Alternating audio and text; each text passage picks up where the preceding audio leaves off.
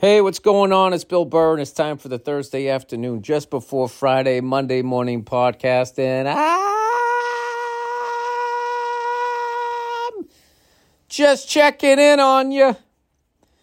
Just checking in to see how your week's going. How are you? Oh, Billy Back Brace. Oh, Billy Back Brace is fucking laying here with his legs elevated. Dude, underrated, throwing out your back. You get to lay around and cancel shit. Oh, dude, I'd love to, but I threw out my back. Oh, you don't say. What happened? Oh, the freezer, the goddamn freezer's at the bottom of the refrigerator there, and wouldn't you know, I went down to get a frozen waffle, and the suction from the freezer just caused that little bit of resistance in a the forward bends are the worst, dude, and you're out. And you're out. You don't have to do fucking shit. I don't have to even emotionally support my wife right now. That's how I feel. I don't have to do shit. So that's what I'm doing. I've been watching some movies. Yesterday, I fired up the fucking Aviator. I got through the first 45 minutes of that. Every movie that you guys are recommending, by the way, for whatever reason, is 2 hours and 50 minutes long. Casino, Jackie Brown, Heat, and The Aviator are all 3-hour fucking movies. But you know what? I got time to watch them because I threw out my back. That's right up there with, I got kids. I got to go home. The kids, I got to get back to the kids. I got let's top 5. I got to get the fuck out of here. I don't want to talk to you. When you just get cornered with somebody who just won't shut the fuck up? Nia, you know what that's like, right? Every day. Oh, every day. It's so difficult living with old Billy Back Brace. When, somebody won't shut the fuck up and you're not giving them anything. And the person will literally talk to the side of your face for 40 straight fucking minutes. They just won't get it. They just don't get the fucking hint that you as a human being have disengaged from whatever life experience that has created them to do what they're doing to you right then, right? If that isn't working, if they can literally sit there and talk to the side of your fucking face like you're a horse and they're brushing your back.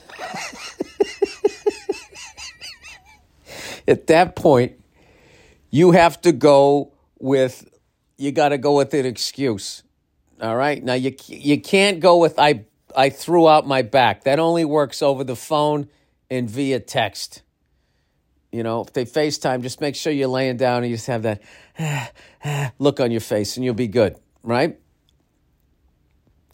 In person, when someone's being the old horse trainer, talking to the side of your fucking head, right? I would say you got to go with, I got kids, I got a dog. I don't know where to go after that. Nia, what's a good one to get out of somebody's just talking to the side of your fucking head? What's a good one to get out of there? I got to get up early in the morning. I got to get up, show me I got to get up early in the morning. Ding, good answer. I got to get, you know what my buddy of mine used the other day? I got to take a piss. He didn't have to go. Wait, just to get out of a conversation? To get out of it, because this guy was so annoying, and he just kept trying to get out of it, and he couldn't, so he went with... Yeah. No, I always excuse myself to the ladies' room. But the great thing is he didn't have to go, so then he just went in there and stood. You always have to go a little bit, I guess. You can make it happen. Yeah. Or you can act like it, right? You can just stand there. Go in to the bathroom, and then when you come out, I ran into somebody else, and so I don't get back to the conversation. Yeah, or Nia... You could just go with straight up honesty and just stop staring off into the fucking tree line and turn your head to him and just be like, buddy, you're killing me. You're killing me. Like what? I mean, I literally have not even made a facial expression. Forget about sent any words your way for at least 11 minutes. Those are the people who don't pick up on social cues. Sociopaths? No, not sociopaths. People who just don't pick up on social cues, where they can't recognize the fact that you're not into this conversation anymore, and they just keep talking at you Not even to you, but just at you. You know what's worse than that? Is there someone that does pick up on the social cues and they realize you don't want to talk to them, which causes them, they already have like low self-esteem, so then they think that they can just like, they can fix it and they can just keep going and make it like they're going to turn you around. Yeah, and that's when you have to be like, you know what, I need to just run to the restroom. Or you just get graphic. I got to take a shit. Real bad. That's beautiful. Oh, yeah, I'll go with you. That's what the person will say. What? I'll go with you. And then, like, you're in the stall. And they're like, oh, I got to go. You know what? They're standing outside the stall still talking to you. Anyway. No, you got to go with honesty. I'm getting good at that, Nia. I'm getting fucking good at, like, in that, it's weird. As a comedian, you can do, what'd you say? Fuck you, because it doesn't mean anything. It's stupid. Everybody else is watching, so no one takes it, well, for the most part, nobody takes it seriously. And then came social media. I'm getting better at that in my everyday life. I actually used that. This guy was just fucking like, I just watched these guys break down a game, there's nothing worse than listening to fucking people breaking down a game. Yeah, why don't you break down the game, right? And it doesn't even matter what they say. They're not held accountable. It's just like, just talk about this sport for like that. Oh my God, I just picked up on the social cue of your face. Mm-hmm. You don't want it? All right, sorry. See that? You see what I did? Oh my God, you know what you should have done in the middle of that? Been like, hey, I got to go to the bathroom. I just realized I got to get out of here. I actually, Nia, I notice a lot of your social cues, and I got to be honest with you, they bug me. Oh, yeah? Yeah, I hate when I'm interrupting whatever you're doing, and then you pretend like you don't hear me interrupting you, and you want to teach me a social lesson that when two people are talking, you just don't come walking up like a toddler and talking to them. I hate when you do that. What am I supposed to do? Stop, turn around, and address your husband. So have you learned anything? Yeah, you know what I've learned? You're going to take as much... Why? Why did I ask that? Did you learn anything? Never give Bill Burr an opening to explain himself further. You are that person that just talks and talks and talks and doesn't realize when the other person is zoned out. That's my whole podcast. God, that's my whole podcast. You have to explain how the auto rotation works in your fucking helicopter for the 20th time. God knows we need to hear that story again. Yeah. All right. Guilty as charged. No, guilty as charged. I realized the one of the main things that attracted me to you is also, once again, what always happens. It's the thing that fucking annoys me the most about you. Right, yes, exactly. What does that mean? That means I understand completely.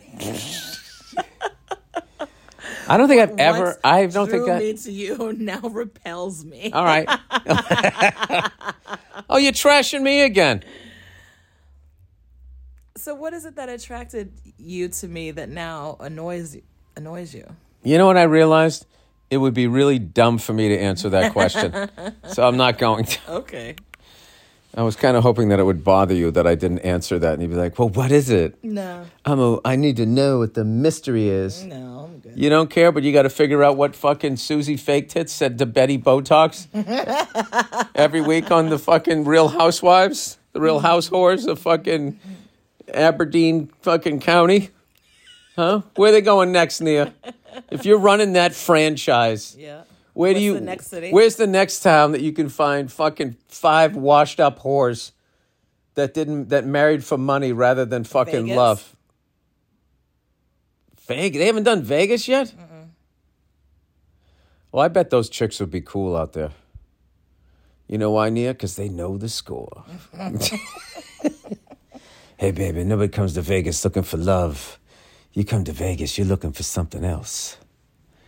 Can I interest you in a highball? Whatever the fuck you drank back in the day. So what are you going to do all day today, Nia? Huh? I'm going to go to the gym. I don't care. Gonna go to the gym. I'm gonna fucking have lunch with my friend, and then I'm gonna come home and be like, baby, get the fuck out of the bedroom. Why am I going at you today? I don't know. I was going to say, do you have nothing to talk about on this podcast? And I just happen to be sitting here. So now it's like, oh, you're here. Let me just use you. Yeah, when I was in improv college, they taught me to use improv college. I actually have one accredited credit on an accredited course at improv college. Wait, what was your major in college?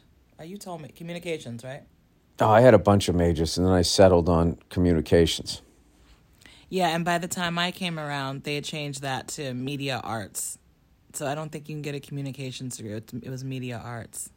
You're telling me I'm so old what I majored in doesn't even exist anymore? I think so. At our school, I don't think so. I think they changed it to media arts, which is just as general. I majored in being the town executioner.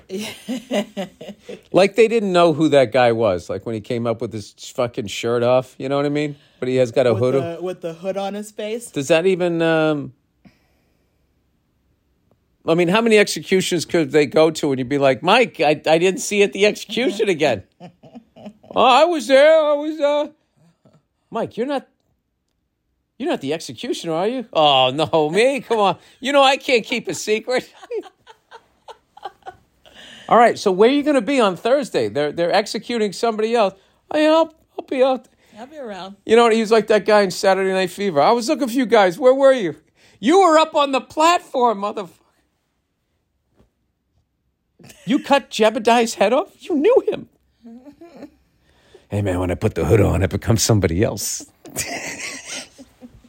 Oh, Billy the Executioner. Oh, Billy the Executioner. Was that a wrestler? The Executioner was Bernard Hopkins, I believe. Was that a wrestler? No, he's one of the great boxers of all time. Oh, because he was the Tom Brady of boxing. He went into his 40s and was still kicking ass on people who were in their 20s. It seems like the name of a wrestler, like an 80s wrestler, the Executioner.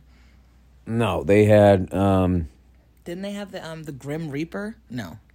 Am I making that up? You're now making me forget everybody's name because you're almost getting them right. The Undertaker. The Undertaker. Didn't they have the Grim Reaper? Didn't they have Portuguese power? It was Polish power. I knew it was Ivan something Putski. to do with death. So what is it? The Undertaker? Okay. The Undertaker. Right. Got it. And he threw Mankind. He choke slammed him on top of the cage, and he fell essentially 2 stories and landed on his entire backside, from the back of his feet to the back of his head. And I remember the way his leg was like crossed over his other leg. I'm like, that's how people look when they're dead, when they fall to their death, you know. Your shoes always pop off too, by the way, on impact. Oh, okay. Yeah. If you're ever hovering over your body and looking at it and your shoes aren't on. Take a note of your shoes. Yeah, that means you're not going to hover back into it and get to tell. Like Nicky Sixx, when he OD'd on heroin, his shoes were still on. And that's when he knew it was probably boots. He's a rock star. He knew it was okay to float back into his body. All right, I got to go to the bathroom. No! We'll be right back with boring your spouse after these messages. You know what? I don't have a lot to talk about because I haven't done anything because my back hurt. Oh, here, let me get you some Tammp. I will tell you, I don't take that shit. Oh, yes, you keep giving it to me, Nia. It doesn't fucking do anything except beat the shit out of my liver. You're acting like you're taking it every day for the last month. What the fuck does that mean? I don't, Nia, I don't want any. I don't want any. Excuse me, Nia. I don't want any. Why wouldn't you want any? Do you want to leave instead? Hey, Nia, no means no. Don't means want any means don't want any. No, I don't want that stuff. Is not doing anything. This just has to work itself out. As I watch 2-hour and 50-minute movies. Nia, do you have a suggestion for a movie that I could watch before I get back out into the world? A suggestion for a movie? Oh, God. I don't know. All right. Fantastic. Leave. I don't want any. Why won't you take any pain relief for your back? Because I'm not in pain. You're not in pain. No, I'm in an uncomfortableness. No, because I don't think I'm in pain listening to you complain about it every day. So why don't you fucking take something and shut it out? I haven't been complaining about it every day. Oh, my back.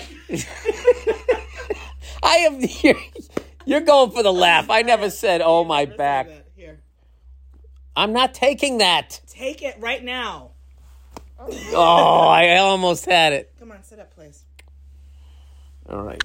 Oh my God! Bill just knocked 4 leave out of my hand. I feel like I'm in one of those. asshole. I feel like I'm one of those psych ward movies where I'm you. helping you. Oh Jesus! Did you go to the bathroom and get 4 happy pills? Wow! What a fucking Oh my God! Florence Nightingale. What if one of our children finds them on the floor and tries to eat them? You have to find it. That's Well, I guess their little back won't hurt anymore. I'll get the shop vac. Don't worry about it, sweetheart. When did you only start wearing jumpers? What are you, a fucking mechanic? Jumpers? Is that a one piece? No. These are my pajamas. Oh. Anyway, speaking of helicopters, I did fly the other day. Oh, God. And I'm telling you, you got to come up with me, Nia. It rained out here. It looks like you're going over Ireland. Yeah, and you sat in that position in your helicopter for how long? Listen, you would have no problem if I was... How long? A little over an hour. Okay, and you came back and you're like, probably shouldn't have ridden my helicopter and sat like that for a couple hours. Oh, my back. Is that what I said? Yes. I don't think I said that.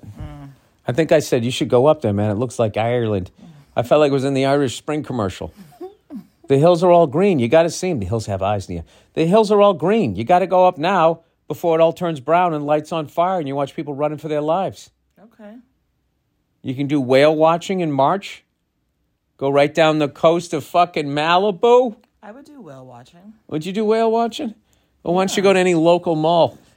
You'll see him wearing Hawaiian shirts. There's a fun way to throw out your back. Hot fudge sundaes. There is something so amazing about a supermarket with the level of shit that they will sell in there that could fucking kill you. And you have to go in there and as an adult and just avoid all of that shit. Do you know that you can go into a supermarket and they have fudge that you can heat up to be hot fudge. They got ice cream. They got whipped cream. They have this whole section of different toppings. Mm-hmm. Have you seen the madness? You know, when you go down there and you're like, give me some cherry berry, or whatever the hell you say. I want a ice cream sandwich. And I go down there, right? It's probably my voice. That's my inner fat guy voice. Ice cream sandwich, right? And you stand there, and if there's like, We should go see The Whale with Brendan, what's his name? Hughes? No. Walsh. What's his name? Oh my God! Tagliabue. What? No. Frasier? Yes, thank you. Is it Brendan or Brandon? Brendan, right? Brendan Fraser? I've never been able to get either one of those names right. I know. Whenever it's someone's name Brendan, I call them Brandon. Whenever they're Brandon, I call them Brendan. Yeah, you might as well call your kid Tomato. Hey, tomato, it's tomato. Sorry, Let's tomato, call the it's whole tomato. thing off. Is he a gambler? Or is he fat? Why do they call him the whale?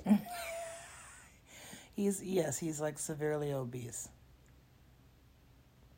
Oh. It's Darren Aronofsky who did The Wrestler. I love The Wrestler. I watched The Wrestler. Swan.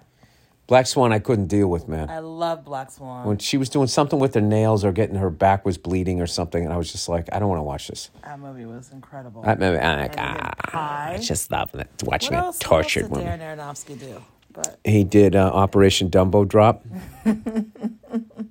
He did. Dennis Leary's in that movie. He did Pee-wee's Big Adventure.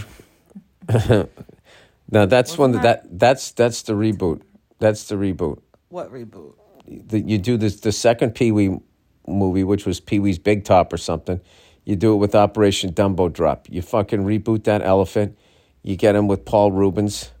Bam. You reboot that elephant. Yeah. You have Bette Midler sing the soundtrack. You are the elephant beneath my ass. Fly, fly high again. Remember that? Remember those menstruation songs that would just go to number one? You are the wind beneath my wings. Wasn't that about that 1 week a month where you guys are disagreeable? Was that in a tampon commercial? Oh, was... You guys could see the way she's looking at me. Do you remember that movie? You are the wind beneath my wings. This is such an important movie for women. You know, each day a woman dies while her friend sits there singing a sappy song to her. And finally, Hollywood cinema has devoted some time to it. Have you ever even seen Beaches? I just remember it was really, lit. Lit? Fucking... there's a lot of light on this movie. I think they were trying to make everybody angelic. What happened again? That's what you remember from that movie? Was the lighting? They were on a beach, and the lady's like, hey, just to let you know, I got lupus. And she goes, what? She goes, I got lupus. And she goes, no. She's totally codependent. That movie was so sad. It's just about lifelong friends. And yes, then one of them passes away. Yeah, why do I want to go through that? That's... people will sit there and shit on me for making fun of that movie. Somebody... thought that somebody's losing their best friend to fucking lupus this is entertainment. It's about having a deep connection to someone, and they grew up together as little girls and a lifelong friendship. That's what the movie is about. Yeah, which is fun, and it makes me feel good. And then all of a sudden one of them gets an ingrown toenail that turns green. They got to cut her leg off. Why do I want to watch that? There's not enough sadness. I go into the movies to be in a good mood, but I fucking hate sad movies.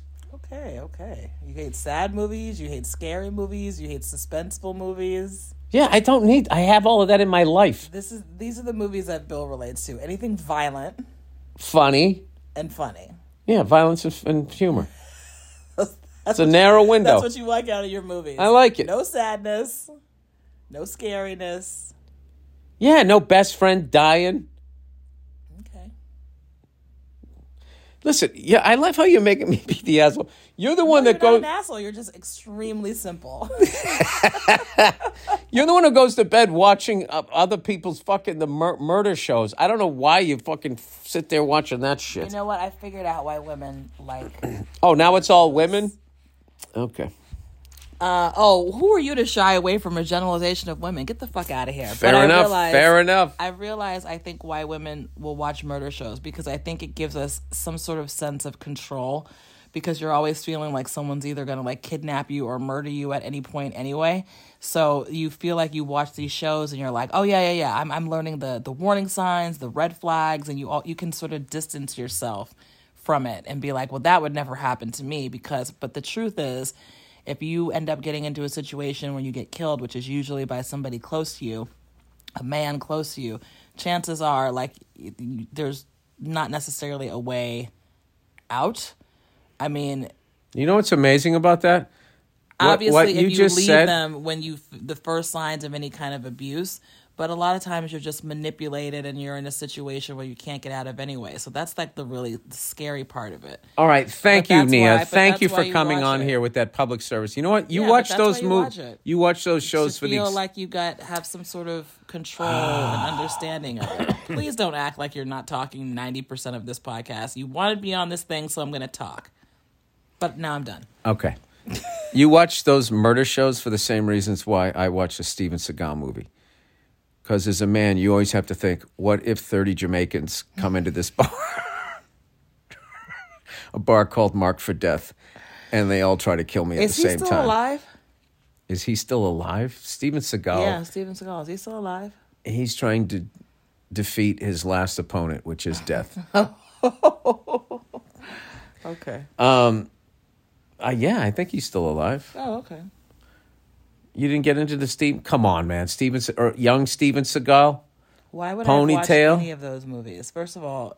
Because you watch murder shows. Why wouldn't you watch a guy walking around fucking everybody up in a bar? In the 80s, when I was a kid, why would I be watching Steven Seagal movies? Well, fucking the Wings Beneath My Wind was in the 80s. Yeah, I know, but I didn't watch that until I was older, and that's not exactly like my All right, genre. so when you got older, you didn't watch a Steven Seagal? I had no interest. Come on, man. That fucking jet black hair pulled back, the ponytail? Yeah, no. The whisper voice? Hey, how you doing? No, I was never drawn to Where's him. the gun, cuz? Any level. No. All right, who was your favorite action hero of the 80s?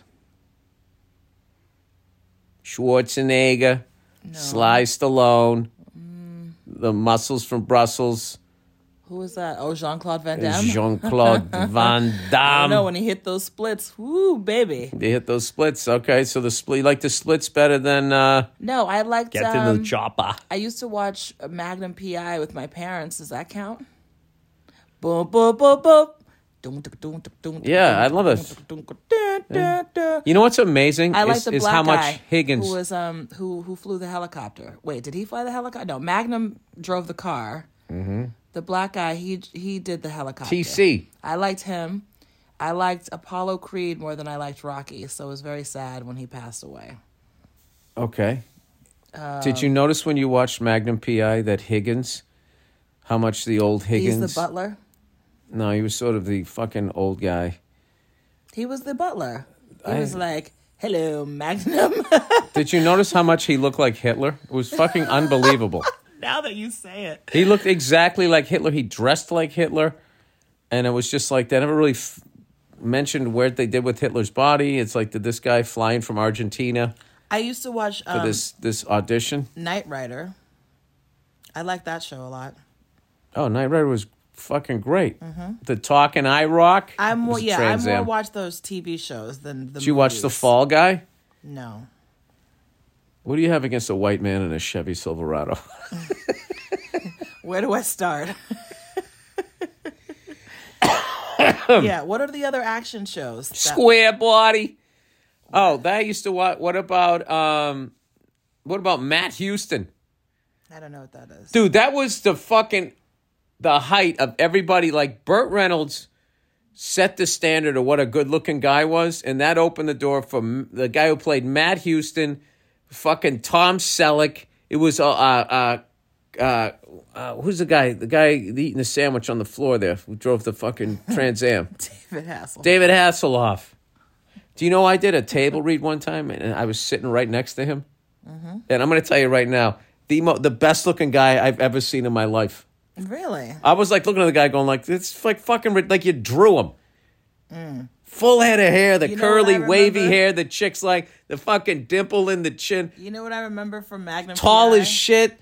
Is when he's in the opening credits, or the opening sequence, when the girl is like snorkeling or something and he's helping her, quote unquote, her ass is up, and he's like, oh, I mean, just another day in the life of Magnum P.I. That's it's like, right. What is he doing exactly? Was he teaching her how to swim? Why did she need to be held up like that? Listen, do you think Magnum like, what was he doing? First of all, it was raining. Okay, it was raining? It was raining pee for old Magnum. Oh. That's why he had the T-tops open. He didn't want to crack them when those whores jumped in his fucking Fiat, or whatever he drove, the Ferrari. Corvette. No, it was a Ferrari. It's funny. That's like one of the worst Ferraris that they made, evidently. Who's I Love You, Baby? Who Loves You, Baby? Lollipop. No, come on. I watched that with my stepdad. He used to watch that show. That's Kojak. Telly Savalas. Kojak. He would watch the reruns of that. So I watched that guy. I watched The Equalizer. I watched that guy. The Equalizer. Never saw that. Did you used to watch? I would watch MASH with them. Boo, boo, boo, boo, boo, boo, boo, boo, boo, boo. All right, stop doing that. Stop doing it. But suicide is painless. Isn't that the song? Does suicide is painless We're in Vietnam with Alan Alda. No, they're in Korea. Oh, Korea. That was that thing when it was like the show lasted longer than the actual conflict. It's called the Korean conflict. It was never called a war. Okay. All right. Well, I wasn't yelling that at you. I was just giving you that information. Yeah, I'm accepting that. Okay. All right. Speaking of that, I have information that is actually unlike of interest. Unlike myself, is actually exciting. All right.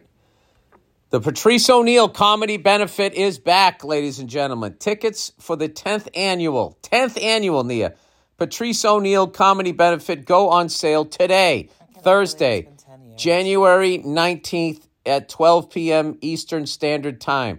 The show is on Tuesday, April 4th, 2023 at 7:30 p.m. at the New York City Center. The lineup includes Mo Amer, Bill Burr, Shane Gillis. This is all in alphabetical order.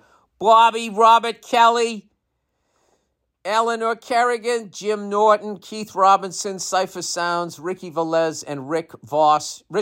Oh my God, I said Rick. Rich Voss, and maybe some surprise guests will drop by. To buy tickets, to go to any of the following, www.newyorkcitycenter.org/Patrice10.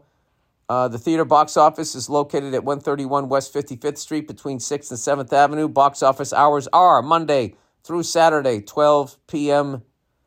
To 8 p.m. and Sunday, 12 noon to 7:30 p.m. There you go. It's the 10th one that we've done, but it's been over 10 years. He died in November of 2011. So it's actually been 11 years, if you can believe it. Yep. A lot has changed. All right, everybody. Look who it is. It's Nutrafol. Look who it is. Look who it is. Oh, look who. There he is. There he is. There he is. There he is. I got to give a shout out to the podcast. Look what crappens. Right? Watch what crappens now. No, just watch what crappens. All right. Starring Ronnie Karam and Ben Mandelker. Yeah, fucking hilarious. I saw the podcast live. It was amazing. And as funny as they were, their fucking crowd was even funnier. Those women were ready. Wasted. They were fucking ready. Wasted and ready for them to talk about the Real Housewives. So their bit is so fun. Their bit is the Jersey guys. They announce people and things. Like somebody comes walking in a room, they go, "There he is. There he is. There he is." And then they order food. They order food and the waitress brings it over. There it is. Oh, there it is. Oh, there she is. There she is. They are going on tour as well. Who are? Watch What Crappens. They're going back on tour. Oh, I was hoping the Jersey people were going on tour. I've been listening to what they had to say. All right, Nutrafol. There it is. Wait. Real quick. Jersey Housewives is coming back. Will you be watching it with me like you did last season? I will be, but it's your favorite one. Come on. I feel like now that the guy's deported, she's already done her jail time. I mean, where do you go from there? There's plenty of drama. Because her and her This is brother, like on Roseanne when all of a sudden they won the lottery. her and her brother have like major beef. So I feel like there's going to be a lot of slamming things down and crying and just like Italian You're my screaming. fucking father! Yeah, exactly. There's a lot of that. So it's going to be dramatic. Yeah, all right. You know, I just like the sociopath one. Which one? The one who, she looks like a velociraptor. The one who's just like, I don't know what I was signing. I mean, they put it in front of me and I just signed it. Teresa? Yeah. Yeah. Mm-hmm. She looks like a velociraptor. I don't know why. No, she doesn't. You know what she looks like? She looks like that lizard in that thing where that guy was tripping and they automated it. They animated it. Uh-huh. And he was going like... Oh, what was the name of that fucking YouTube video? It was this classic thing. This guy, some people say it's true, some say it's not. It was a guy and he was fucking tripping balls on LSD, mushrooms, and he was just talking about what he was seeing. And he was just going, look at that kid over there going crazy. He was just doing all of this shit. And for whatever reason, they took the audio and they just had like... this lizard just saying it. And the lizard that they drew looks like that woman that fucked those people out of that money and acted like she didn't know what she was doing. Sorry. I think you're getting your housewives confused, but that's okay. I'm not. But her husband got deported am I going to argue about this? You're right. I got the wrong thought. Yeah, no. I know what you're talking about. Nutrafol. Confusing it with somebody else. Okay. Right. You don't have to choose between Oh, this is for me. You know, you don't have to choose between better hair growth and your health. There's a holistic solution for men that promotes both healthier hair and whole body wellness. Oh, healthier hair. It's not saying it grows it back, right? Get ahead of thinning hair. Oh, it prevents it. Well, it's too late for me. With Nutrafol's whole body approach to hair growth, you can be George the Animal Steel. No drugs, no compromises. Nutrafol is the #1 dermatologist recommended hair growth supplement, clinically shown to improve your hair growth, thickness, and visible scalp coverage. There you go. Nutrafol's hair growth. What? Nutrafol's hair growth. I can't read that word. What does that say? Genetics? No. No, the word above it. The word. Oh. Nutraceuticals, like pharmaceuticals, but Nutra. Oh, he said genetics. Like I can't. All right, Nutrafol's hair growth. Nutraceuticals go beyond genetics to multi-target the root causes of thinning, including stress, hormones, nutrition, metabolism. Oh, metabolism. I can't. What did I say? Metabolism? I don't even know. Metabolism. World peace. All right. Aging and lifestyle through whole body health. My God. Physician formulated using natural medical grade ingredients. Nutrafol's drug-free patented technology provides consistent, reliable results without compromising your sexual health. Why have a full head of hair if your dick's going to just be staring at the floor? I mean, good question. In a clinical study, men showed progressive improvement in hair growth and thickness after 3 and 6 months. Nutrafol's, this is like a mini series of hair growth. Nutrafol, there's like 3 more paragraphs. Nutrafol is also trusted and recommended by more than 3,000 top doctors. I thought that said actors. 3,000 top actors. People are like, oh shit, the movie stars are using this? I got to get some of this shit. Dude, I say 5 A-list actors are equal to 3,000 top doctors. Just to let the people in the marketing department know when they put together their memoir. You can grow thicker, healthier hair and support our show by going to Nutrafol.com/men and entering the promo code BURR to save 15. It's raining hairy men. Hallelujah. Their dicks are hard. They'll bang their wives. Code BURR to save $15 off first month subscription. This is their best offer anywhere, and it's only available to U.S. customers. Use customers for a limited time. My God, Bill. No, because I'm thinking of jokes. I was just thinking if you could get Viagra in Nutrafol, and as you're growing your hair, your fucking dick is coming up. I mean, your wife might faint. That would be incredible. Plus free shipping every order. Get $15 off at Nutrafol.com/men. Spelt Nutrafol. November. Uniform. Tango. Romeo. Alpha. Foxtrot. Oscar. Lima. .com/men. Promo code BURR. All right. Lastly, but not leastly here, people. Oh, would you look who... There he is. True Bill. There he is.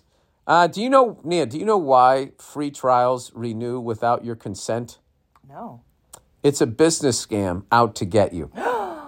Don't let greedy corporations pocket your money. Download Truebill to take control of your subscriptions. Why don't they just make it illegal that they can't do? Oh, because they pay all the politicians. Truebill is the new app that helps you identify and stop paying for subscriptions you don't need, want, or simply forgot about. On average, people save up to $720 a year with Truebill. I love this company. Yeah, that's cool. You sneaky fucking bastards out there. It's about time somebody to catch a sneak instead of a thief.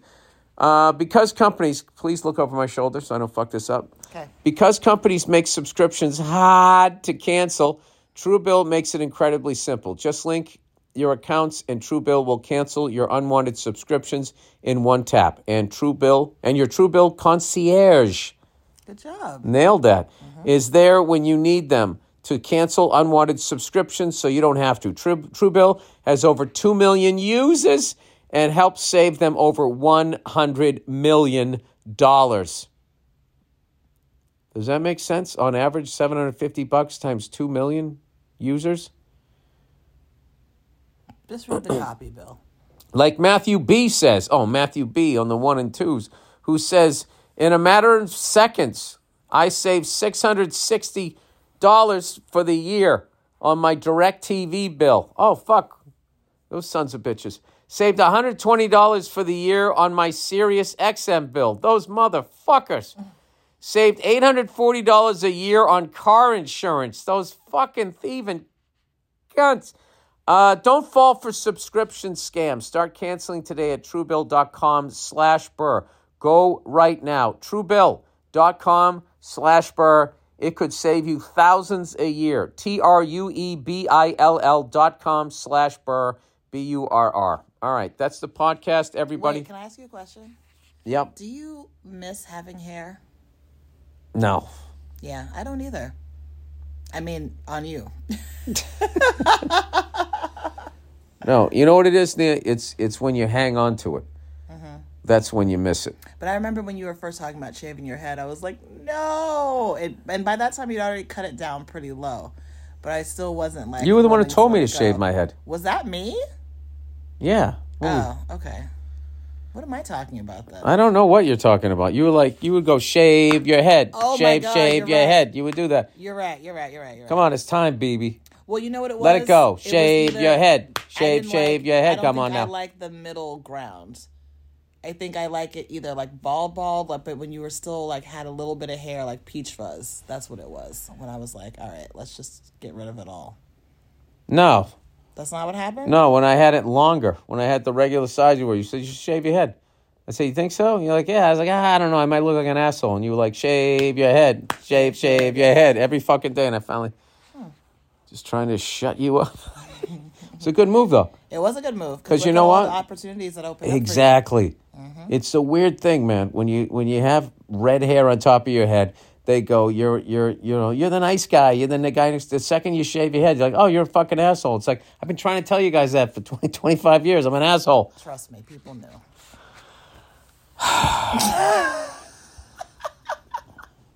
This was fun. It was fun. You ever been in a relationship where you just know without a doubt you love the other person more than they love you? All right. This is the deal, everybody. This podcast is done regardless of what Nia's going to say after this. Please enjoy the music from the great Andrew Themelis, and we'll have a bonus episode of the Thursday afternoon just before Friday. Monday morning podcast coming up right after the music.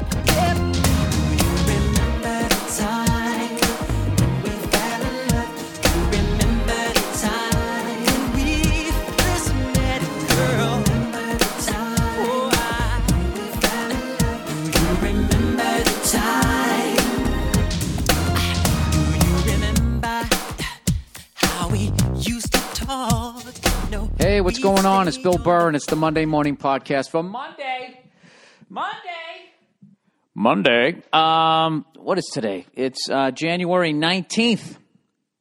Ladies and gentlemen, I'm actually taping this on Sunday. First down! I'm watching the Patriots right now. They're up 14-7. 4 minutes to go in the fucking second quarter, dude. Dude, what are you supposed to be, fucking Paul Revere? You fucking goddamn colonial hat. All right. I got to be honest with you guys. I already recorded a podcast this week with a very special guest, but it's a famous drummer. And I think it's going to be too much of a drumhead thing for all you guys who just are used to listening to me talk about sports. So I'm going to do a quick one here Monday, and then I'm going to have I have an interview with Chris Layton from Stevie Ray Vaughan and Double Trouble back in the day, from Archangels. I saw him touring last year, came through the Greek with Kenny Wayne Shepherd.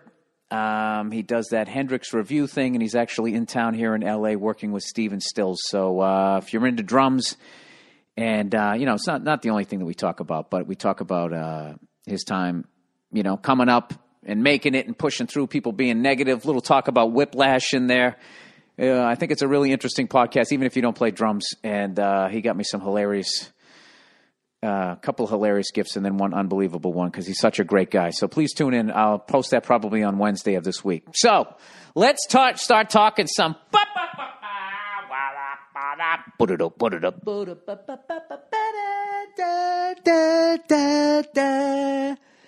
Make me a fucking sandwich, lady, please. Hey, get in the kitchen and make me a fucking sandwich. I'm watching a goddamn game. You know what? Houses are so close together out here, I shouldn't be yelling stuff like that. I shouldn't yell. Yeah, look at me again. I'll give you another one. Let's see if I can get the cops coming to my house. I shouldn't do that. LeGarrette Blunt for a first down. Sorry, I'm not going to do that, but I do have the game on here. And I actually have to, I don't know, I got a ton of shit I got to do tomorrow. So anyways, what do we do here? I got to tell you something right now. I watched the Green Bay Seattle game, and I am over it, but I was absolutely fucking sick at the end of that game. Not out of like a hating Seattle kind of thing. It was just that fucking prevent defense, prevent offense thing. I just, for the life of me, it has to work. It has to work. Not only does it have to work, it has to work way more times than it doesn't work for them to continue the insanity of playing football for 50 fucking minutes, 55 minutes, and then in the end, you just play not to lose. Green Bay went into Seattle. They shut up their crowd. They manhandled them through the first half. And then when you knew Seattle was going to come back and have a surge, and they handled that. 5 minutes to go. They pick off Russell Wilson for the fourth fucking time. You got the ball back. All right. Let's fucking eat up some clock. What did they do? They run the ball into the ass of their center 3 fucking times and then punt it. I don't even think they took a minute off the clock. The whole game. You got Aaron Rodgers as a quarterback. Does he all of a sudden not know how to throw a fucking ball? This guy's a Super Bowl champion. Do you think he's fucking nervous? The whole game you're playing to win, and then in the end, it was fucking unbelievable. I can't imagine what it'd be like playing for the fucking Packers. Aaron Rodgers taking those play calls. All right, man, 5 minutes to go. What are we doing here, huh? What are we going to dump it off to a running back? We're going to post pattern? What are we doing here? Run the ball up the middle. Oh, okay, all right. Yeah, I get it. Burn a little clock here. Ready! Set up! Timeout. 2 seconds, 3 seconds off the clock. All right, coach. 2nd down and 10. What are we doing, huh? We throwing the ball here, right? What are we going to do? A little play action fake? Freeze the linebackers? Do something here? Maybe pick up 5-6 yards? Run it up the middle. Really? All right, hey, you're the boss. Ready! Omaha! Tackle. Timeout. Another 2 seconds off the fucking clock. 3rd down and 10. Fucking Aaron's warming up his arm. What are we doing here? Come on. Who am I throwing it to? Run it up the middle. Are you fucking serious? The fuck are we doing, right? You don't want to throw the ball? Run it into the ass crack of your center. This is a recording. Blue 54! Set! Over. Seattle doesn't take a timeout. Green Bay kicks the ball away. They take off fucking 50 seconds, 55 seconds off the clock. Then what do? Are they going to go back to playing football and get up in their grills? Rush fucking Russell Wilson, put him on his back like they have been the whole game? Fuck that. I got a better idea. Let's go into the prevent. Let's go into the fucking prevent defense, which is basically we don't want them to score on one big play. We'll protect the sidelines. We'll give them the middle in 15 to 20-yard chunks while they burn the clock or burn their timeouts. That's the philosophy. So basically, you don't give it up on one play. You give it up on 6 plays. And you make every quarterback who's ever faced a prevent defense immediately looked how Joe Montana or John Elway or Roger Staubach used to look when in the final 2 minutes of the game when they actually played fucking defense, as far as I remember. So Seattle goes right. You know what? And I am literally, where's my phone? I fucking was texting Paul Verzi. You want to hear my tweets during the end of this fucking game? All right, here we go. Let me scroll. Oh, Jesus, they're coming in chunks. Let's see here. All right, this is me after I watched them run the ball into the ass of their fucking center 3 plays in a row and then punted. All capitals. What a fucking waste of a possession. They are now going to ruin it.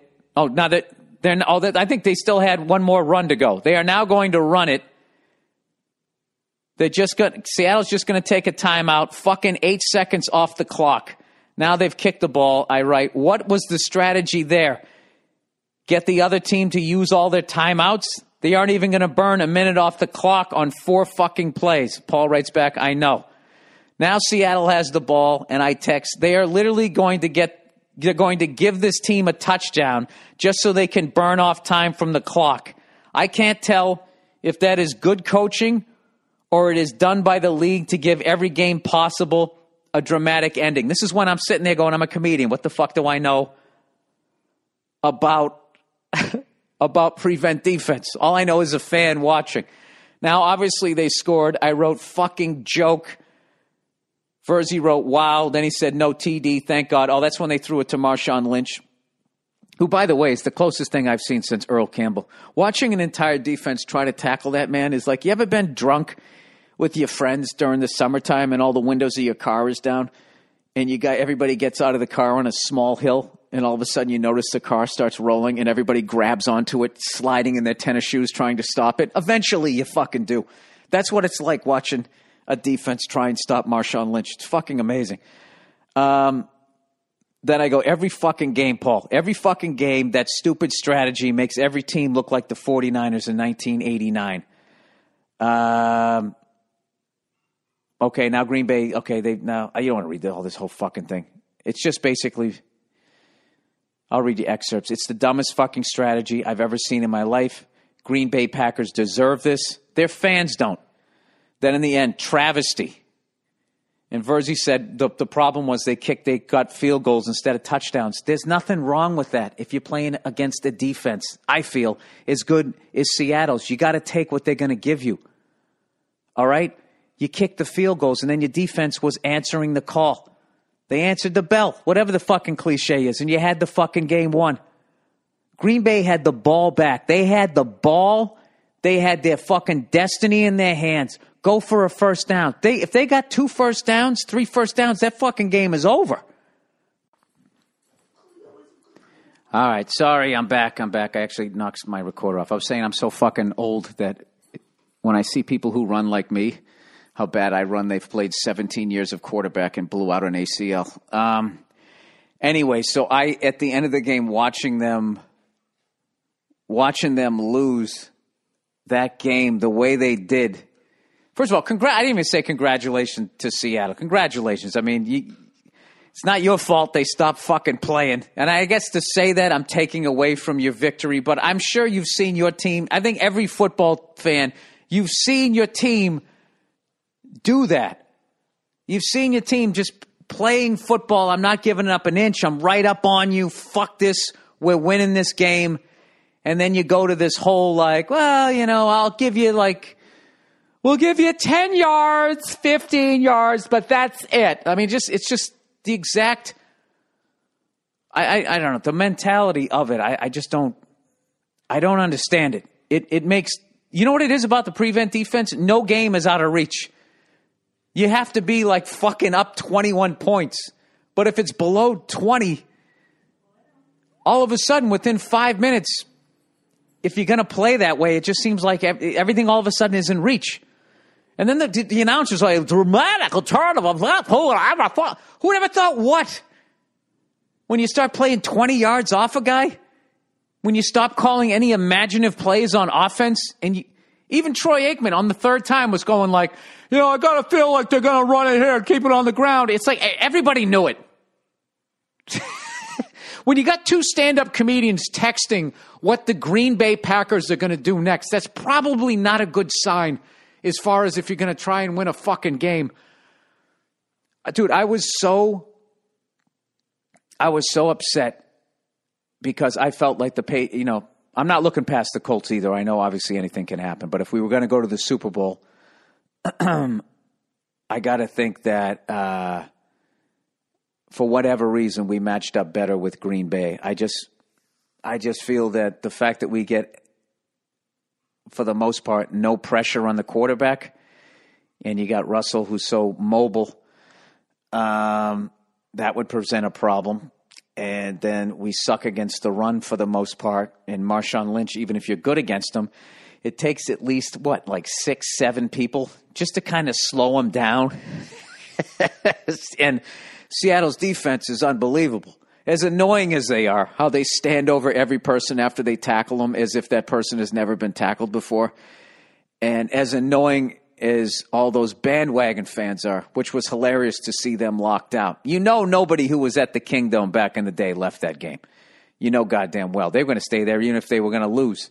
They would have sat there and they would have cried like a real fan and then walked out to your car with your head down. Well, it was always next year, right? I have a tremendous amount of respect for that organization. I mean, obviously the team that they put together is incredible. But I would like to win the Super Bowl, so I would like to give my team the greatest chance. So that was not the damn team that I wanted to play. But it's not even that Seattle won; it was the way Green Bay lost, and I had to get in my fucking Prius, fucking go for a drive, and I ended up at an Italian restaurant. They make homemade pasta, right? And I was right before dinner, and they were in the process of making the pasta and their sauce. So I got a salad and then just a couple of meatballs and sat there and had a scotch as the Patriots were playing, recording the game. Just dumbfounded how I watched Green Bay lose that fucking game. And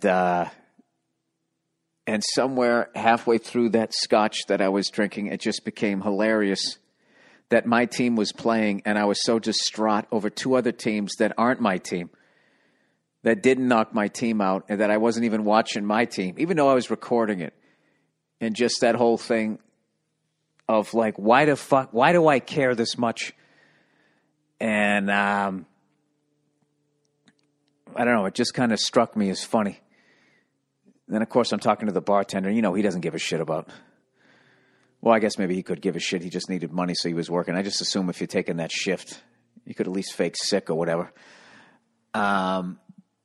So, anyways, Jesus Christ. 2 weeks in a row. At least it wasn't a bad call, man, but what the fuck? What the fuck? Anyways, this is the Monday Morning Podcast. I don't have any questions or anything this week. How far into this? I don't even know how many fucking minutes I'm into this because I didn't look at the first one.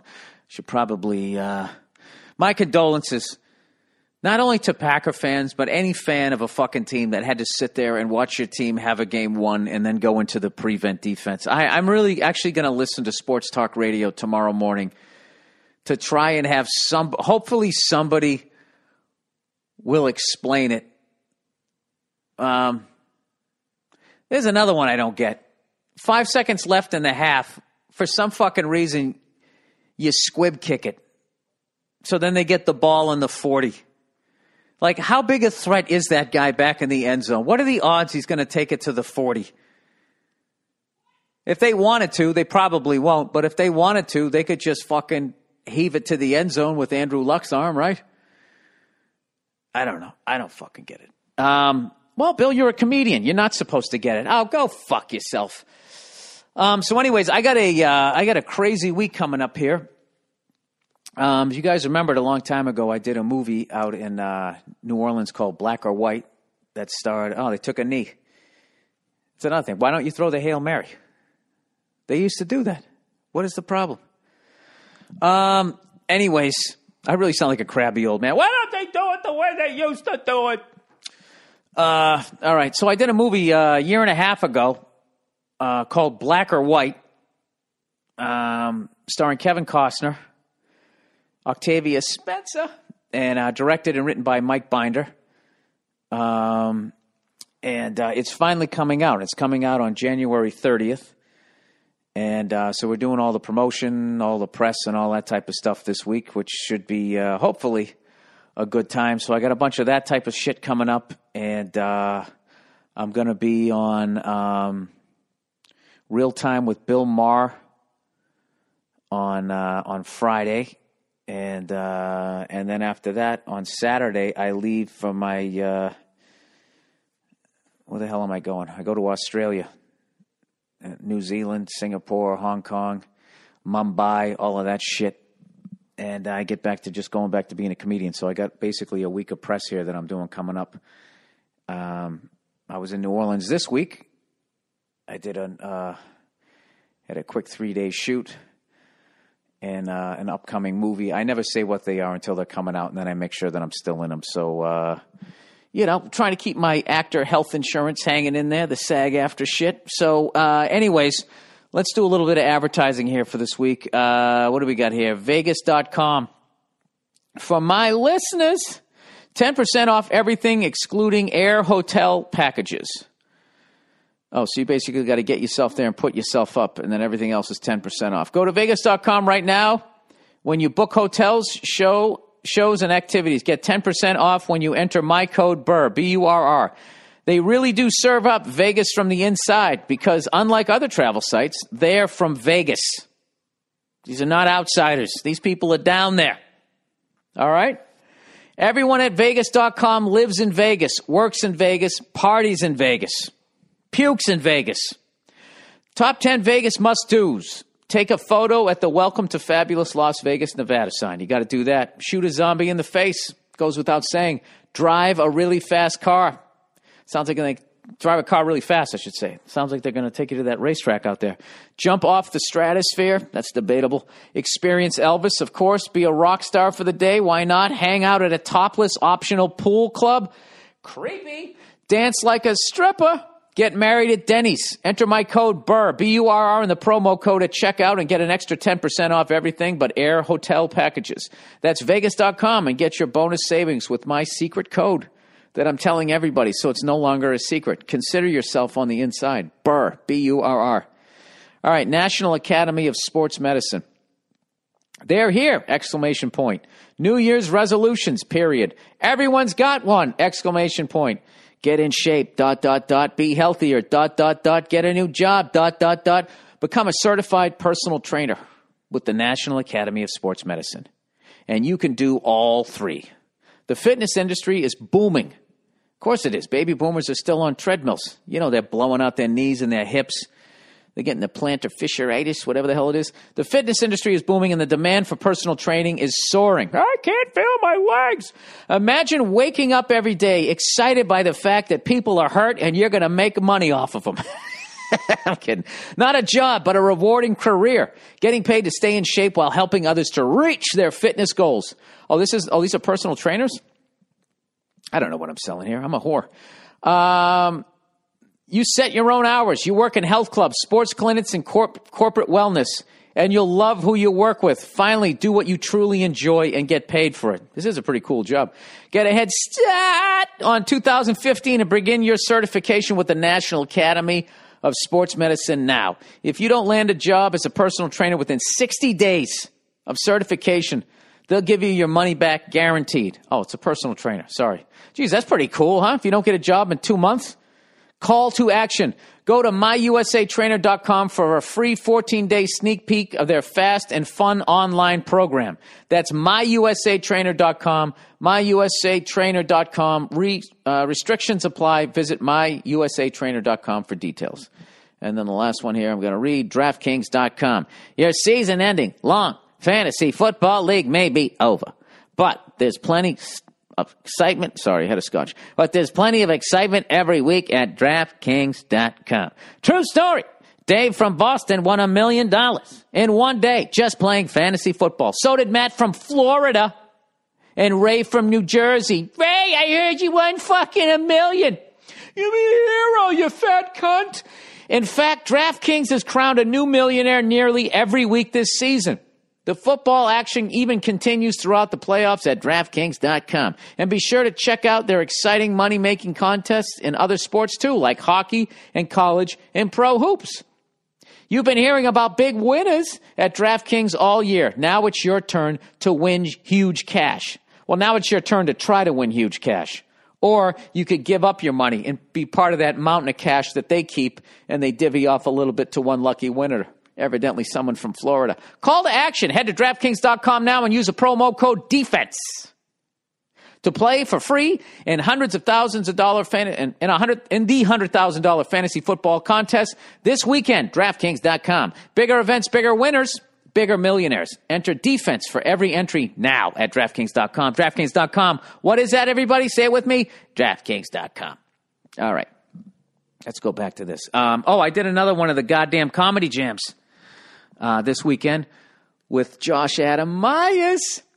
And we actually did, I did a Pantera song, Cowboys from Hell was the song that I chose to do, despite the fact that I don't play double bass. And my double bass playing was pretty horrific, but it was way better than I was before I decided to do that song. I dressed up like Vinnie Paul. I made an ass of myself, but it's fun.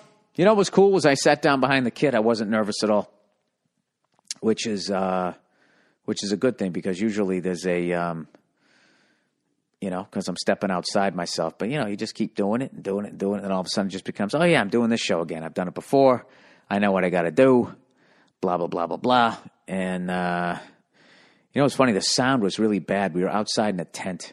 It's way better when they have the show over on La Brea because you can actually, the sound is tremendous. They had to turn down the sound because we were playing Riot Fest, some sort of comedy festival that they have in downtown L.A., and people were complaining about the noise.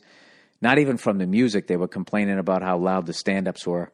I guess there was a apartment building right next door. So my apology to those people, but I went up there and I had a good time. So I have no idea what the next one I'm going to do is. If you guys have any requests, if you have, I'm basically asking you guys to give me an idea of what song I should fucking play next because I'm kind of out of ideas. I played a Zeppelin one, dressed like John Bonham, Motley Crue, Tommy Lee, and now I did Pantera. I don't know. I don't know. I don't want to let the double bass go. I don't want to do another double bass song, but if anybody knows a good one, if you learned how to play double bass, obviously starting with Vinnie Paul is not an easy thing. If you know a Pantera song that, because if you play double bass, I would imagine that Cowboys from Hell is pretty straightforward. As far as the tempo is not that bad. If you know something else along those lines, that's sort of the next thing. Because I always felt like if you're learning how to play drums, for me, if you're a white guy and you're playing rock drums, for me it was you started with AC/DC, right? You learned the whole 4 on the floor, 2/4 fucking thing, right?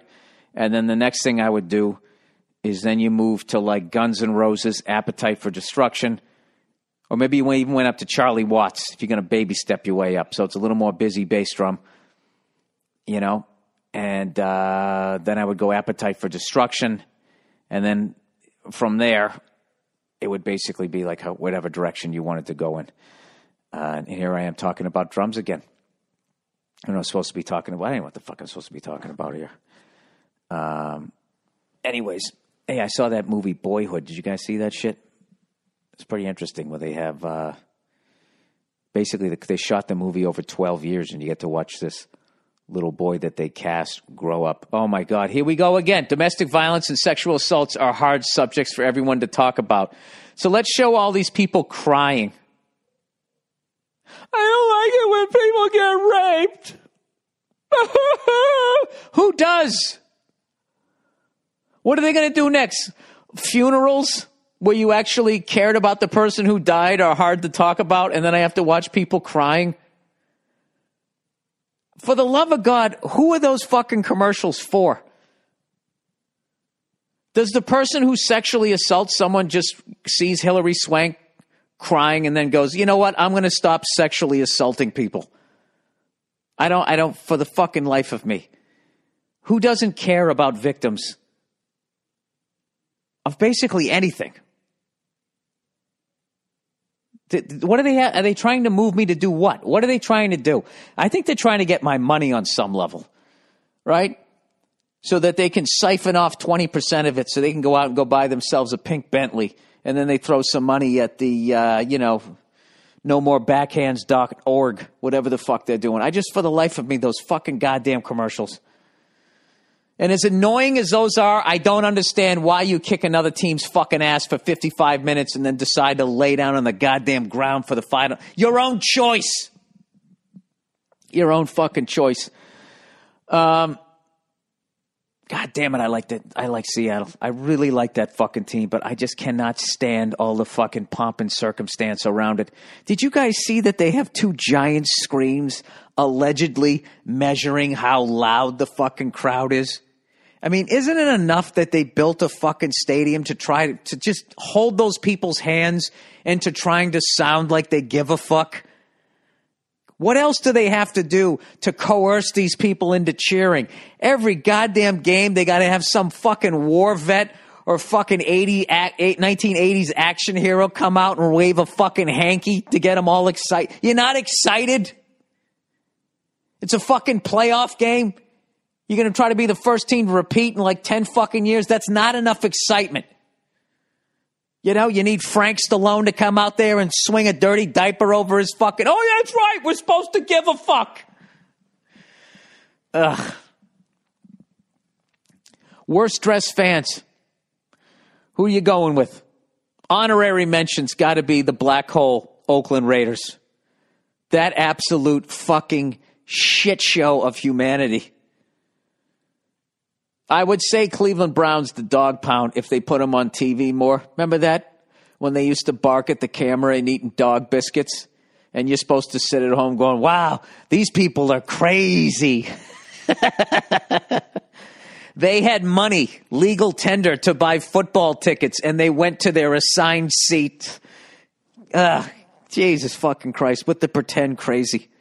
I got to be honest with you. The person who's really just going to fucking knock you out and make you fucking, eat the rest of your meals for the rest of your life sipping through a fucking straw is not the guy that's dressed up like a dog or the dude with the spikes coming out of his fucking shoulder pads.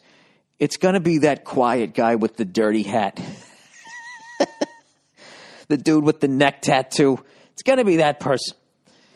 Because they know that they're crazy and they know that they're going to fuck somebody up. And the last thing they want to do is fucking put somebody in a coma and then run out of a stadium dressed like Big Bird because they're going to get caught. They want to blend in with the fucking crowd. Wouldn't you think? Am I out of my mind to think that shit? I have no idea. So anyways, I just heard a fucking plane fly over my head. I'm actually studying for my exam next month to get my my license, and I'm not going to fly here for the next couple of weeks due to my schedule and all that type of shit. So I am literally studying, bringing my notebooks with me, taking practice tests. Oh, shit, I should have had some of that stuff in front of me. I should have taken one of those goddamn tests. All this type of shit you have to know. If you're flying east to west and you slow down, which way is the needle going to point? Is it going to point down towards the south or the north on your fucking compass? I already can't even fucking remember. I've answered that question so many fucking times I still forget. When you're flying east, when you fly east to west, you fly at an even altitude plus 500. west to east, you fly at an odd plus 500. So you wouldn't fly at 5,000, you'd fly at 5,500. If you're going the other way, you'd fly 4,500, not 4,000. All of that shit, plus all this shit about the weather. All right, what do you got here? Second half is starting. How about fucking Amendola? Has this guy been stepping up or what? I was like most people. I thought the guy, like every time he went to go pick up his helmet, he blew out his hamstring. And all of a sudden, I mean, he had such a fucking... I didn't really talk about the game last week. I was so fucking on my period about the Des Bryant catch that wasn't a catch. And I don't know. When am I going to learn I can't fucking have the TV on and try to fucking riff on this goddamn thing? You would think. Oh, by the way, can we talk about that lady? The fucking lady. There's a woman out there. She fucking was married to a guy who was a billionaire. She's getting a divorce. The guy wrote her a check just under $1 billion and she turned it down. Now, I know what a lot of people are thinking. What a fucking gold-digging whore. This is right up Bill's alley. I know what I'm going to do. I'm going to tweet a fucking link to this article, and this will get him going on the podcast, and then he'll have a shit fit, and I'll laugh as I'm sitting in my cubicle. Well, surprise, surprise. I'm not really having a shit fit about this because I don't think it's about the money. This is the deal. This broad, all right, this fucking twinkle toes here. All right, old little fucking sugar tits here. She married this guy. This guy was worth $50 million. He was an oil man. Get off my fucking property. There ain't no global warming. Good. I like that there's a hole in the ozone layer. Makes me feel like I'm closer to God. Right? He's an oil man. Hey, I'll tell you what, Mr. President. I don't even know why I have to call you Mr. President. I fucking put you in office with my goddamn money. Look at me when I'm talking to you, Obama. All right? My granddaddy put that dictator in fucking power. And he was supposed to give us our little gold little shit there, right? He's supposed to give us our liquid gold, right? He ain't doing it no more. You got to go over there. You got to take that fucker out. You understand me? I don't give a fuck how you do it. He's an oil man. It's a fucking oil man. All right? He's got Slim Whitman on Laserdisc. Right? Oh, that's Irish. What was the fucking Slim Whitman? He sold over 9 million records. Anyways, I'm all over the fucking map here. See, I'm back to me. I'm not looking at the TV anymore. So this fucking guy, he's got a $50 million business. He already has this, and this woman does not sign he doesn't sign a prenup with the woman. According to her, she didn't take the $1 billion payout because now 26, 27, 28 fucking years later, they're going for a divorce. This guy's company is worth $20 billion, according to her. All right? Now, here's the thing. She's like, I was with this guy, and I supported him, and I held down the fucking home front and all that. That's got to be worth something.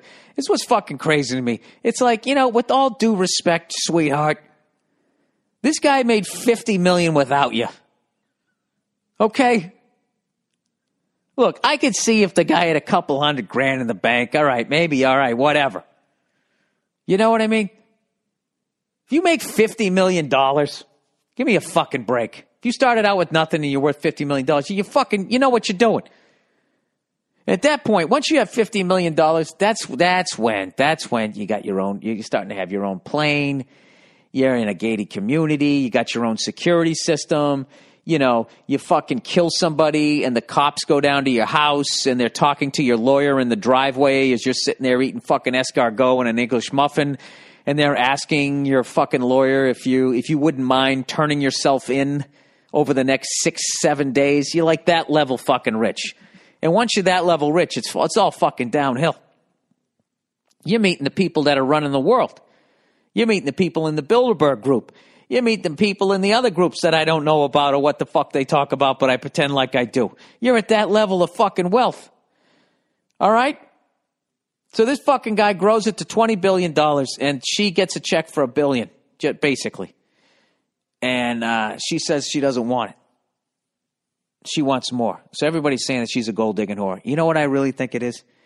And she's saying that she supported him and helped him build. Say, go fuck yourself. All right? Let's just say, for whatever fucking reason, I met an unknown Lady Gaga in the East Village 10, 12 fucking years ago. Right? And she's down there ripping off Madonna songs or whatever. And I'm like, you know what?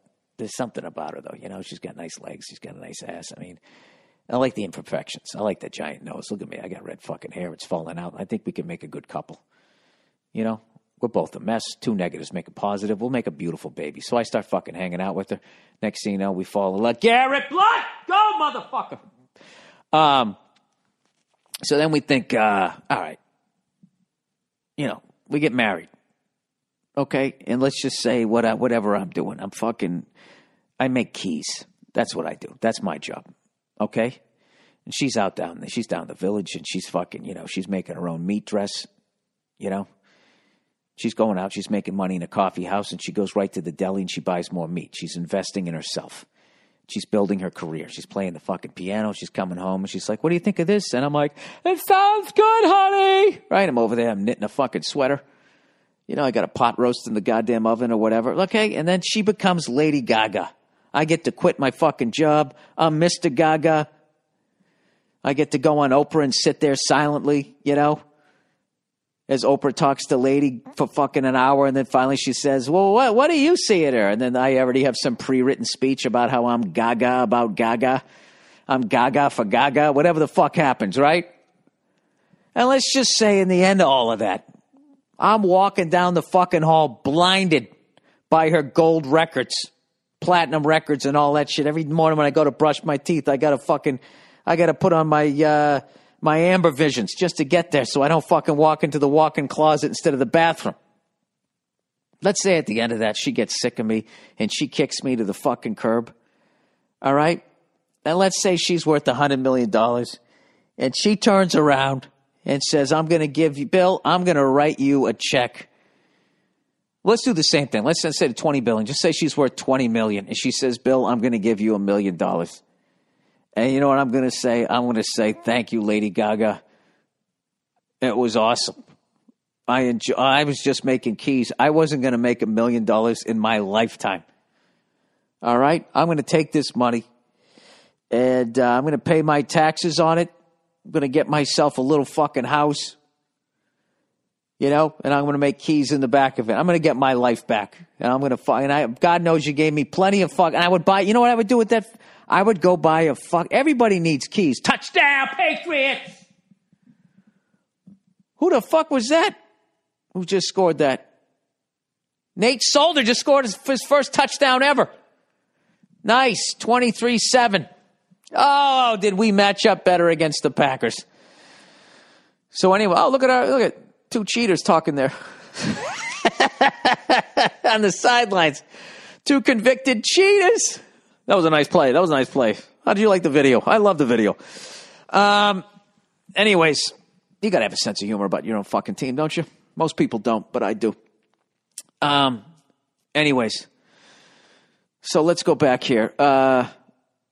Yeah, if she gave me $1 million, what I would do is I would find a house that cost like $150,000, you know, and I would put down a ridiculous amount of money on it. And then I put the rest of the money away and I would start cutting keys again out of the back of my house. And I'd get that business going and I would fucking build it up. And then I'd go on to, instead of farmersonly.com, I'd go on like keymakersonly.com and I'd try to meet somebody else. That's what the fuck I would do. I would never try to take her money. I'd be like, you know what? I know I gave you support. I know I said that was a beautiful song. I know you wrote a couple songs about us. Instead of Dear Ben, you wrote Dear Bill. I get it. But I can't sing. I can't play a fucking piano. Who's kidding who? We both know why I lived the life I lived for the last 10 years. It was because of you, Lady Gaga. And to think I got to live that life and in the end of it, you're going to give me $1 million to leave? Yeah, you're a fucking saint. I still love you, Lady Gaga, even though you don't love me anymore. I get it.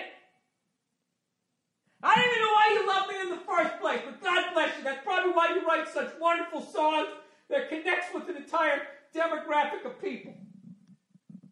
Continued success. Thank you for that $1 million. And I would fucking leave. Right?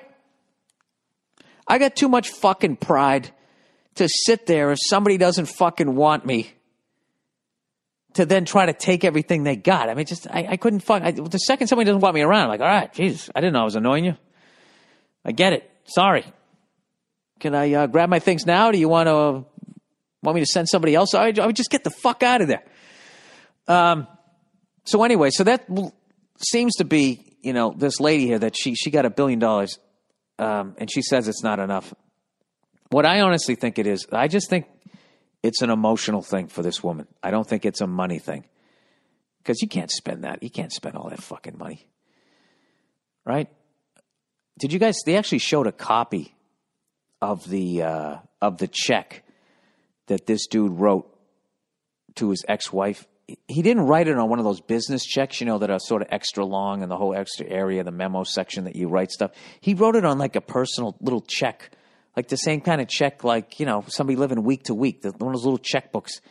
He wrote a check for like $989,899,000.31, whatever the fuck it was. And I think what he did was, this guy's obvious, I don't know what the fuck, maybe he's just good at business. I think he just sat down after they decided on the number, and I bet he did it right in front of her. After 26 fucking years, okay, he's walking away. He's leaving, and he just sits down, and he's just writing money just to make her leave. And he just sits down and goes scribble, scribble, scribble, sign, sign, sign, dot the I, cross the fucking T, tears it out. Here you go. Beat it, lady. I just think it came across like that, and it fucking pisses her off. And she's just like, this is the thing, the worst thing you can have when a woman's breaking up with you, or if you're breaking up with a woman, is if she's not over you. If she's over you, it's going to go smoothly. You don't have to deal with her fucking, putting your pet rabbit in a goddamn stew. All right? But if they're not over you, you got to fucking let them down easy. You can't just push them down the emotional elevator shaft. All right? You're going to have a major fucking problem. And I think this guy, he just fucking fired off the check like he was paying another bill. And she just was insulted by that. And she's doing the math in her head like, this motherfucker's going to... I actually talked a little bit about this on the Chris Layton podcast, so forgive me if there's a little bit of overlap, but I just wanted to hear what he thought about it. I think that... I don't know. I just think that they want you... They want you to hurt. They just want you to hurt.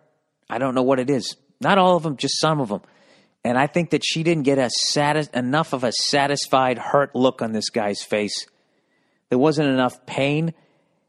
I think he just treated her like he had to get the gutters fixed and had some professional come over and did it. And he just fired off this fucking check and it just pissed her off. Because she's more than taken care of for the rest of her fucking life. Anything she could ever want, it's all good. But I think the fact that he still has so much more money and it didn't hurt him to write that check, and she knows that he has enough money to get you got $20 billion. There's like a Victoria's Secret model that will pretend to give a fuck about you for a good year and a half. And you can do that for the rest of your life as you ride around in Ferraris. Now she's a woman. Guys don't work that way. We don't really give a shit about money. We're more like enamored by looks. It's both of our fucking weaknesses, whatever. You guys are into stuff. We're into fucking... tits and ass.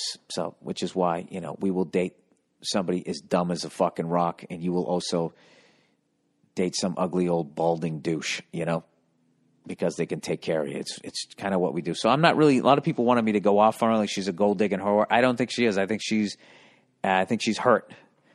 And she's hurt how easy this guy is just getting over. I know all you guys are sitting there going like, dude, what the fuck? He's writing her a check for $1 billion. I know that hurts. Dude, you got $20 billion. Come on, man. If that's true. If it's true and you got $20 billion, I'll write you a fucking check for $1 billion. That wouldn't hurt me at all. There you go. Bing, bang, boom. Beat it. Whistling Dixie. Jesus Christ, the fucking interest alone on that money. By the time you walk down the driveway, Or she walks down the driveway, leaving you. Your money is probably already made fucking $30 million. The fuck do you care? I know that's obviously not 20 billion liquid. He's got a lot of that tied up in derricks, right? Some giant fucking ranches, some oil rags, some trucks. Look at that Pats fan. That looked like Jim LaLetta. Comedian I knew back in Boston. Drinking a Sam Adams there. Anyways, it's 24-7. 9:09 left to go in the third quarter. Patriots D is looking good, but I just don't think there's anything in the AFC that is really going to can get you ready for what Seattle's going to be bringing on at least a defensive level. I don't know. That was probably one of the worst games as a pro that Russell Wilson has had. I don't have any idea on what's going to happen. If the Patriots play Seattle in the Super Bowl, it will not surprise me if we win or we get absolutely ass raped. I have no fucking idea. I've watched that little amount of football this year because I've been so fucking busy. But that's going to be amazing. And how about Robert Kraft, huh? I know I've mentioned this before. What a fucking owner he is. 3 coaching hires. Bill Parcells, unknown Pete Carroll as far as at the pro level, and then Bill Belichick. It's pretty cool that now he's basically, these two guys are looking like they're going to face each other in the Super Bowl. I would love to hear that conversation. I wonder if they've ever talked since he fired him. I'm sure he sent him some sort of fucking, what the fuck was it? 1-800-FRUIT. What was that thing when I lost my shit when I was reading it? I can't remember. What the fuck was it? Fruitbaskets.org. I forget. MeUndies, everybody. Here we go again. MeUndies. No more sweaty balls. Ba-doop, boop, boop. MeUndies. You can buy them at the fucking mall. Walk up to a fucking chick. You don't have to worry that your dick's gonna stick. Oh, you are wearing fucking MeUndies. You got no sweaty balls. Oh, yeah. You can talk to the fucking chick without tripping. Get yourself some no more sweaty balls. 90%. That's the percent of your life that you're in your underwear there, right? And underwear gets old fast. You know that feeling of putting on old saggy underwear? You need to know the feeling of great fitting underwear that is 2 times softer than cotton. You need to know about MeUndies, no more sweaty balls. MeUndies.com. MeUndies is the most comfortable underwear you will ever wear. 4 out of 5 ball bags say, we love MeUndies. And it's insane how good they make you feel. They fit perfectly. They don't ride up on your fucking ass crack. And they literally pull moisture away from your skin. Gross. So you can stay cool. Personalize. I have mine on right now. I didn't. I had them on earlier. And I am floating. I wouldn't say I'm floating, but I was comfortable. You know what? I wore them last night when I was pretending to be Vinnie Paul. And that's the best I ever played live. And who am I giving credit to? Josh Adam Myers? Nope. MeUndies. I'm fucking butchering double bass. I can't even tell you how great I feel when I'm staying cool and comfortable down there all day. Oh, these are all examples of stuff that I'm supposed to say. It's such a profound impact to the way I feel. Don't say impact around your balls. Anyways, they're great. I've tried them on Gronk for a first down. I've tried them. They have cool styles for both men and ladies. Oh, good. MeUndies. No more clammy twats. Oh, yeah. And look great. Check out the photos yourself at MeUndies.com. This quality would typically retail for 2 times the MeUndie price, according to them. No retail middlemen means more savings to you. Here, I'll make it easy. Go to MeUndies.com/Burr and get 20% off your first order for free shipping. Save even more when you buy a pack of them. They guarantee you're going to be happy with them or your first pair is free. I got to tell you, I've worn them. They're great. They're nice and thin, too. You know what I mean? They're not cumbersome. So if you're one of those people that wears your hipster jeans, you know, where they're tight yet sagging off your lack of an ass, I think that this is the underwear for you. And they come in very bright, noticeable, notice my ass colors. I think they're the perfect underwear for you. All right, Stamps.com, everybody. Trips to the post office are never convenient. So why not get postage right from your desk with Stamps.com? Stamps.com even gives you special postage discounts you can't get at the post office, including first class, priority mail, express, international, and more. You'll never have to pay full price for postage again. Here's how Stamps.com works, everybody. Oh, no first down, fuck. Brandon LaFell. Here we go. Here's how Stamps.com works. Using your own computer and printer, buy and print official U.S. postage for any letter or package. They just hand your mail to the mailman or drop it in a mailbox. Fuck, I got the hiccups now. It's just that easy. It's no wonder over 500,000 small businesses are already using Stamps.com. I use Stamps.com anytime I make a poster to send out to people, to send out to venues so I can sell them to people at the end of the show. And I'm a moron. If I can figure out how to use it, so can you. Right now, use my last name, Burr, B-U-R-R, to get this special offer, no-risk trial, plus a $110 bonus offer that includes a digital scale and up to $55 free postage. Don't wait. Go to Stamps.com before you do anything else. Click on the microphone at the top of the homepage and type in Burr. B-U-R-R. That's Stamps.com. Enter Burr. Dollar Shave Club, dude. I just realized how spoiled I am as a fan that we are up by 17 points, and I'm sitting here doing a podcast with the game on mute in the background. We've gone to so many fucking Super Bowls. I mean, it's fucking ridiculous. I need to appreciate this more. I think that was a first down, wasn't it? All depends on when they blew the whistle. All right, Dollar Shave Club, everybody. Can someone tell me when razors got so goddamn expensive? Have I been asleep for 20 years? Is that what happened? I was in a store the other day, and one pack of razors is now $20. One pack. People, that is crazy. But hey, sometimes they give you a free gift when you buy their overpriced razors, which is actually just a punch in the dick. Financially speaking, that is. Don't get beat up by ridiculous razor prices. Get your shave gear where I get mine, from DollarShaveClub.com. For just a few bucks, DollarShaveClub.com delivers amazing razors and other great grooming supplies right to your doorstep. I'm waiting for them, Dollar Shave Club, to make a hot comb for your pubes. Do a little Frederick Douglass down there. Surprise the ladies. Their plan starts at just $3. Here's how it works. They sent me the candle for free, and every month they send me replacement blades. It's one less thing to worry about. You can get deliveries every month or every other month, however the hell you want to do it. They got lots of other grooming supplies, too. I love the one-wipe Charlies. Oh, yeah. Sorry, I just watched Edelman catch a pass. Why pay $20 for razors when you can get the fantastic shave from DollarShaveClub.com for a fraction of the price? Stop getting smacked around by high razor prices. DollarShaveClub.com razors are great, and they are a fraction of the price. Trust me, you wish you'd done it sooner. Don't be a dumbass. Shave smarter. Go to DollarShaveClub.com/Burr. That's DollarShaveClub.com/Burr. You know I have to say it 3 times. Say it with me. DollarShaveClub.com/Burr. All right. Hey, how about those Bruins, huh? They finally, for the first time this year, put together a nice run there. They played 6 games without losing, winning 5 in a row, and they lost 1 in overtime, but they still picked up a point. Then the other night they lost to the Columbus Blue Jackets, but they're starting to hopefully play up to their potential. I love whenever they have a fucking problem. Do you know somebody actually texted me and they said that they should trade Lucic or trade Brad Marchand? It's like, are you out of your fucking mind?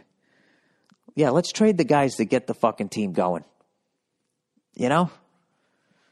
I just, for the life of me, I just don't understand the panic. And they always pick like the star. I think people who say that they don't watch the game. They watch the stars. Like if the Patriots start losing, remember earlier this year they started blaming Tom Brady, saying is he past his prime. I didn't think that, but I was also one of those people that thought I thought the Patriots were finished after that. Was it Kansas City game? And then we came against the Bengals. I thought it was. I definitely thought that we were done because I just felt like we kept. I think you can hear it on one of my podcasts. I was saying how we had this formula where we would basically have a veteran player, and right when the guy was getting his second to last or his last contract, and he wanted big money, we would always trade the person away to stay under the cap or whatever, and then we'd place him with somebody that didn't have experience, and then we would be weak at that position for a while. We just kept doing that all the way around on offense and defense, and I don't know, trading Logan Mankins looked like a bad fucking move. But the genius of Belichick and the drive of Brady and the defense and all that, I was wrong. So I've been wrong about a lot of shit, and I don't think we match up well against Seattle, so I think I'm hoping I'm going to be wrong against that. Granted, there's still, plenty of fucking time left in this game. I'm talking about it like we already won. Anyways, how far into this are we? 46 minutes. I forget how long I talked in the other one. I feel like I got to talk to at least 50 minutes. So anyways, I'm gearing up for this this stand-up tour that I have coming up, and I'm going to be doing a night of stand-up, running my hour, hit Flappers, possibly another place, going to be bouncing around L.A. all this week, getting ready to go, just going back to being a fucking comedian again. I can't wait to do it. I am so ridiculously excited to go out to Southeast Asia. And even though this time, I'm not spending a lot of time in any of these places, but this is how I handled Europe. I just kept going there, just business. And then once I started selling tickets, I was actually able to slow down and take in some sights. So I plan on doing that throughout Southeast Asia. So there's some quick things that I'm going to do. When I go to Hong Kong, I don't know how long I'm going to be there, but at some point, I'm going to get some fucking dumplings. Touchdown, Patriots! Sorry. There we go. Now it's going to be 31-7, so it's looking pretty good here. Paul Verzi would have called this game at 14-0. It's over. I got to smoke a cigar with that guy. Jesus Christ, it's been a while. So when I go to Hong Kong, I'm definitely going to try to get dumplings somewhere. When I go to India, I think is going to be. I think that's going to be actually a bigger culture shock than when I go to like Shanghai and Hong Kong. This might be ignorant of me, but I feel like I've gone to Chinatown enough times. You know what I mean? I've gone to San Francisco and gone down there, and you walk there, and there's just so many people, Asian people, that you, for the most part, feel like you are somewhere in Asia. But I've never been – towns don't really have like a little India. They have little Italy, little Armenia, Thai town. They'll have Chinatown and that type of stuff. But I've never gone to a place where I was just surrounded by nothing but Indian people. So I think it's going to be an amazing experience. And I had a buddy of mine who actually, one of my flight instructors, was just over in Hong Kong. And he said it's the coolest city he's ever been to, hands down, which is so fucking awesome to hear. And I also like China anyways, just because they were the underdogs. Where, as far as little I know about Asia, like Japan was kind of like the white people over there, where they're like, we are the supreme people, and we're now going to try to enslave everybody over there. You know what I mean? They were they had the European mentality. And I don't know. Everybody else is sort of the underdog. So I don't know. There's just something about it. Something I read about Bruce Lee one time. I read this thing that the Japanese back in the day said that the Chinese were animals. So Bruce Lee was fighting in this Chinese style, defeating these shogun warriors. And after he kicks their ass in the movie, he says, by the way, I'm not an animal. And in China, the movie theater just stood up and gave a standing ovation. I was like, that's the shit. I hope that's true. So anyways, I'm looking forward to going over there. And it's killing me that I won't be anywhere near the Great Wall of China, because that's definitely on my bucket list. But I figure if I keep going over to Hong Kong and I can build up a following over there, eventually I'll make enough money where I can then blow it on another. I figure I got to jump on another plane. I don't even know where the Great Wall is. Is it in Beijing? I know I can't jump in a fucking Prius over there and drive to it. I would be terrified to do it, because I figure once I get out of Hong Kong, the road signs are no longer in English, and I would be fucked. So, Singapore, it fascinates me. I'm not going to lie to you. I am nervous that I am going to say something on stage that will get me caned. I promise you, if I get into that situation, I will try to remain calm enough before the first strike to yell out, "Doe Jesus." Yo, Jesus! Before then. And then any bitchy sounds I make after that, I don't want to fucking hear it unless you got caned. And then I have all of Australia and New Zealand, and I just think it's going to be, come on, man. This is like some shit that people bid on at the end of the fucking Price is Right, and I get to do it while telling jokes, man. I'm pretty much stealing money. Not to mention when I go over there, my biggest fucking problem is going to be cigars, because Cuban cigars are legal over there. And I kind of made a New Year's resolution that I was going to smoke only one a week. Because you figure that's still 52 fucking cigars a year. That's a lot of fucking cigars. Unless you smoke cigars, then it's a joke. So for the month of January, I unfortunately have already smoked 5. I smoked 1 at the Rose Bowl. Then I smoked 2 during the Patriots game last week. I smoked 2 in New Orleans.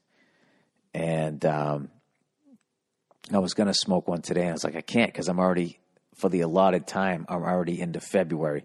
So I have to somehow get through this week and my first fucking week of Australia without smoking them. But I got to tell you, today, today was tough. I got a nice back porch area. It was really calling to me. Jesus Christ. I am addicted to those fucking things. I got to admit it. I'm fucking addicted, and I got to work on that. But anyways, that is the podcast for this week. Congratulations to the Seattle Seahawks franchise and all the fans that stayed and all the ones that were back there in the Kingdom. My condolences to all the fucking fans of the Green Bay Packers. Can anybody who's in coach, there's got to be somebody in coaching. I don't give a shit what level you coach. Can you please explain to me the prevent defense? And just, do you have any numbers? It has to work way more than it doesn't work. I don't know. I just think as a fan, I hate it because even if we win, I still have to go through fucking the amount of stress that it puts me through. Just drives me up the fucking wall. It's just like you've been kicking their ass. Just keep kicking their fucking ass. Can anybody in coaching, please, for the love of God, help me? Oh, and by the way, I had an epic battle with Giannis Papas and Paul Verzi. Got the Babe Ruth thing going again. I know it bugged some of you guys, but I know a lot of you guys enjoyed it. And actually trying to beat those guys, I mean, it was a fucking 2-on-1, so I was taking my hits. I'd like to think I was dishing them out too. Oh, by the way, Paul Verzi on the Verzi Effect sat down with Giannis Papas, and they allegedly destroyed me on the Babe Ruth debate. Here's some interesting stats outside of Babe Ruth to tell you why I feel like it was an inferior league. All right, Ted Williams was the last guy to ever hit 400. He did it in 1941. Nobody has done it since. So that's 74 seasons going on 75 years. Nobody has hit 400. Yet, prior to the 1942 baseball season, hitting 400 had been done 28 times in a little over 60 years. Okay? Every guy who did it was white and did it in an all-white league.